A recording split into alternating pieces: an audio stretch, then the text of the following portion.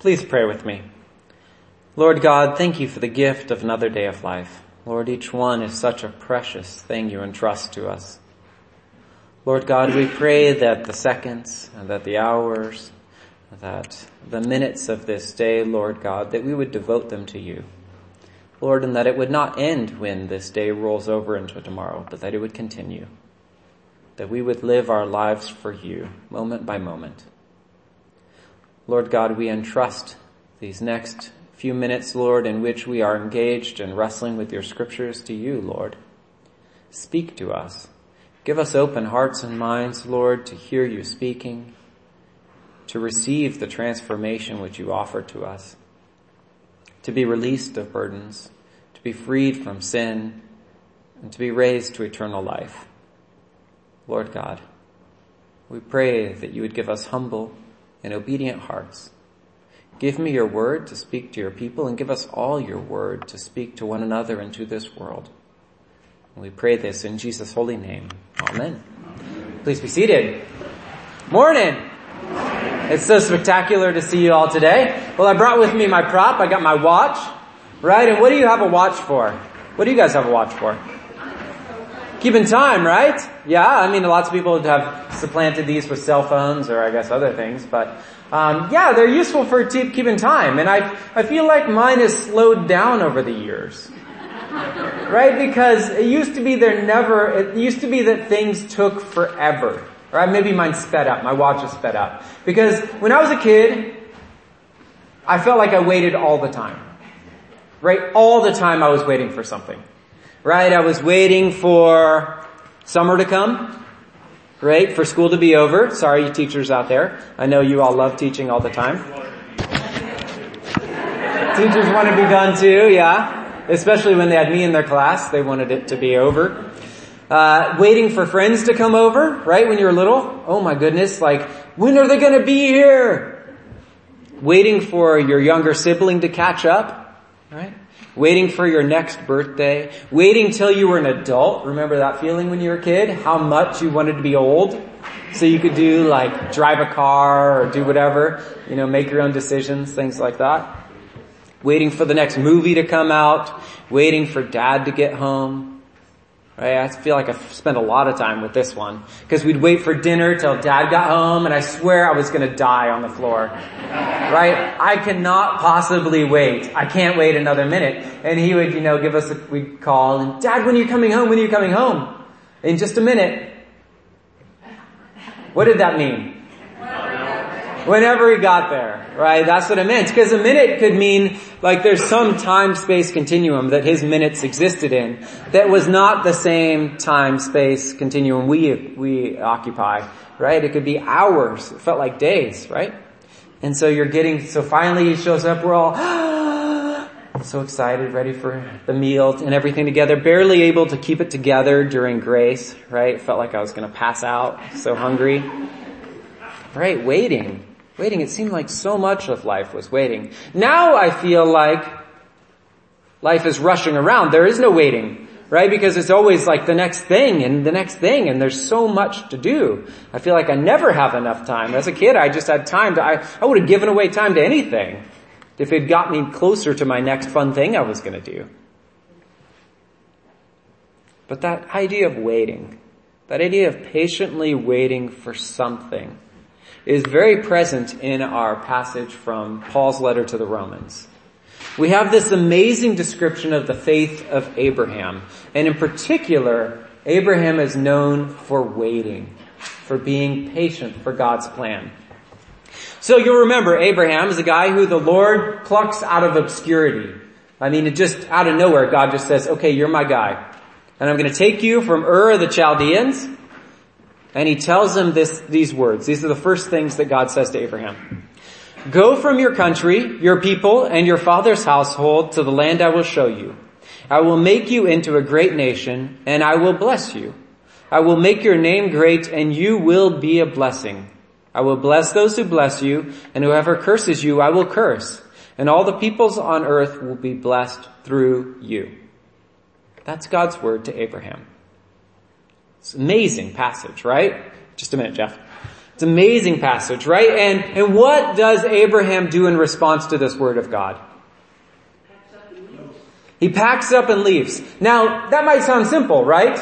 He just calls the movers, they come, pick up all his stuff, moves off. But moving back then was a big deal. Because what do you think living in his father's, the area his father lived, meant for him and his family? Comfort, security. Right? They were your military. They were your police. They were the judicial system. They were your grocery store. They were your health insurance. They were your retirement plan. They were absolutely everything that we expect and seek other people to provide for us. That was how you got everything, was through family and a community or a tribe. It was, you got everything from them. And so Abraham is told by God, pack up and leave. Leave your security. Leave behind all those things. The challenge is those benefits don't travel with you. It's not like you can just find a new doctor in the new place. It's not like you can find a new retirement plan. You had to just trust that God was going to be absolutely with you and provide for you completely. But Abraham does. In this remarkable thing. And it's not like Abraham had a lot of past to look back on. He couldn't open up to the book of Genesis and say oh look, I see God has done this before and it worked out okay. No, this was the first time. And Abraham's okay, why not? And he does it. He listens to God and follows him. He stepped out into the world with no history to fall back on. Nothing else to depend upon but God himself. He stepped out into the unknown with nothing but his trust in a God who had called him and promised him a future, a place and a future. And did that fulfillment of that plan come soon? No. So for all these years, Abraham has to wait, trusting that God is going to actually do what he said he was going to do. All these years, he has to trust and wait that God is going to do what he said he was going to do. And here he is, 99 years old, and he's still waiting. And what is he waiting for? A child. And when you're 99, are you typically waiting for a child? Any of you all planning? Right? No! That's probably not in anyone's retirement plans. Right? Wait till I hit 99, have a first child. No! That's crazy. And his wife too. She probably was not thrilled about that aspect of it. Waiting for the promise of God to be fulfilled. And our passage tells us, hoping against hope, he believed that he would become the father of many nations, according to what was said, so numerous shall your descendants be. He did not weaken in faith when he considered his own body, which was already as good as dead. That resonate with anyone? For he was about 100 years old, or when he considered the barrenness of Sarah's womb. Abraham trusted when conditions around him would have caused others to lose faith. For good reasons would have caused others to lose faith. He held fast. It says, no distrust made him waver concerning the promise of God, but he grew strong in his faith as he gave glory to God, being fully convinced that God was able to do what he had promised. That's a remarkable statement, I think. He grew strong in his faith as he gave glory to God. So you see that interplay between giving glory to God and strengthening the faith, right? That beautiful exchange. It's like a dance, trusting each other. Being fully convinced that God was able to do what he had promised. He trusted, even when his eyes told him that he should not trust. Even when his body told him that he should not trust, that it's too far gone. There is no hope. Abraham still trusted. This is the faith of Abraham. And it is this faith that made him whole in the eyes of God. It is this faith that made him right.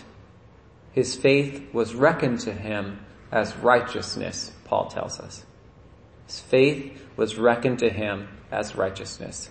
He believed, and through his belief, God made Abraham righteous. Not by anything he did, not by his actions, not because he always told the truth, because he didn't. No. God took Abraham's faith and transformed Abraham's eternal state through it.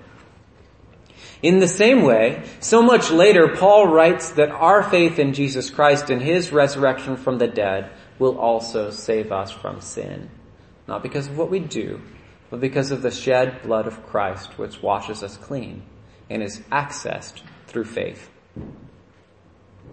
But we, like Abraham, find ourselves waiting on the fulfillment of promises.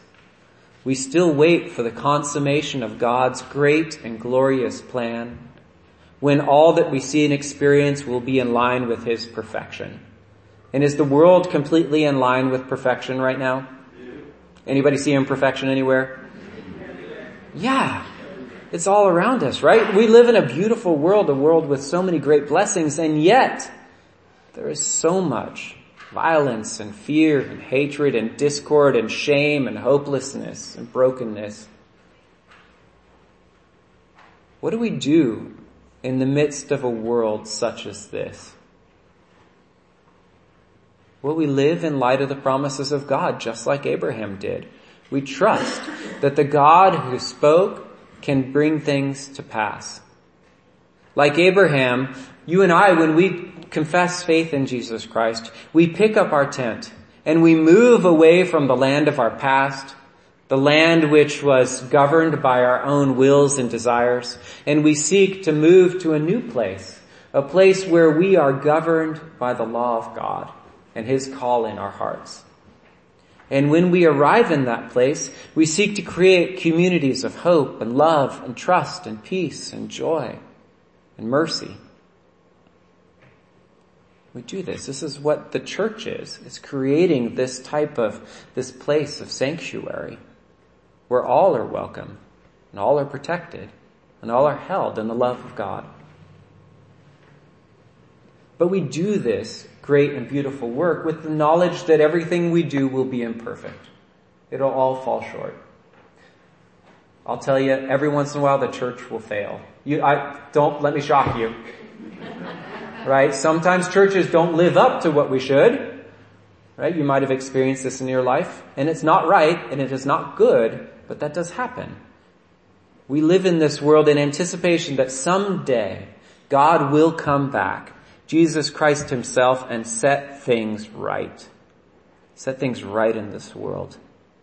And he will give us the new heavens and the new earth where all will be in perfect union with himself. That is what we're waiting for. And that is what we're anticipating. And that is what we're looking forward to. We find ourselves now in this season of Lent, a season of shedding the accumulation of this world on us, right? Kind of like scraping off layers of sediment or calcification on like an old pipe or fixture, right? Like cleaning it off, getting it clean and prepared for new work. That is what Lent is for us. It provides this opportunity to stop and consider the ways that we are still holding on to the old way of life, to the old world, with its old rules, which were ruled by our own passions and desires. It gives us an opportunity to consider how we are serving the Lord and our neighbor, and how we're falling short. Now, as I've gotten older, I found waiting has become easier in some sense, right? Because when I wait, it gives me a break. It gives me the opportunity to stop. And sometimes I really enjoy that in this frenetic life, to be able to stop and to wait. Sometimes waiting, though, is harder than it was when I was little, because I have other options. When I was little, I had no choice but to wait. Right now, if I walk into a place and the line is too long, what can I do? Leave, right? I can just leave. If it's really important, I guess I'll wait. But most of the time, it's like, it's not a big deal. I'll come back some other time. Right? Just come back. The challenge is that we find ourselves presented with this need to wait for God. And sometimes I think in our lives, we kind of see the line is too long. We see that God's taken a long time to do what he's going to do, and we kind of just move on to other things. I hope that we'll be like children in this waiting, that we'll remember what it is to have no other option but to wait for God. That we will, with eager anticipation, wait for the Lord to show up and carry out his plan that he promised to us, to carry out his work he said he was going to do, to bring to fulfillment his eternal life and his kingdom and his reign. Because we're waiting for it. We're waiting for it. As we wait, may we be active in serving, in loving, in encouraging, in building up, in sacrificing, in sharing, so that we truly are living as though Jesus Christ is coming back right now. Where are we in our waiting with God? Are we patient and faithful, or have we given up and moved on to something else? Like our father of faith, Abraham. We might have to wait for a long time, perhaps longer than we can imagine, but may the Lord give us faith to do this, to hold fast to his plan and his hope, even when fulfillment seems so very far away. May we be people like Abraham, who trust and who wait for God. Let's pray. Lord God, thank you that you are the God who fulfills your promises. Lord, unlike us who fall short so often, Lord, you do bring to completion what you say you will do. We pray, Lord God, that you give us hearts to trust in you. Lord, in the midst of this busy and crazy world, Lord God, we pray that you give us the ability to stop and to wait. Lord, the grace to trust in you that you will carry out what you say you're going to do. And we pray, Lord God, that while we are waiting, we would be actively engaged in blessing this world, Lord, in seeking to transform brokenness into hope, pain into joy, suffering into life, Lord God. Help us to be faithful in this work. We confess to you we fall short. We fail in so very many ways. But we ask, Lord God, that you give us grace to endure and to stand fast until the end. And we pray this in Jesus' holy name.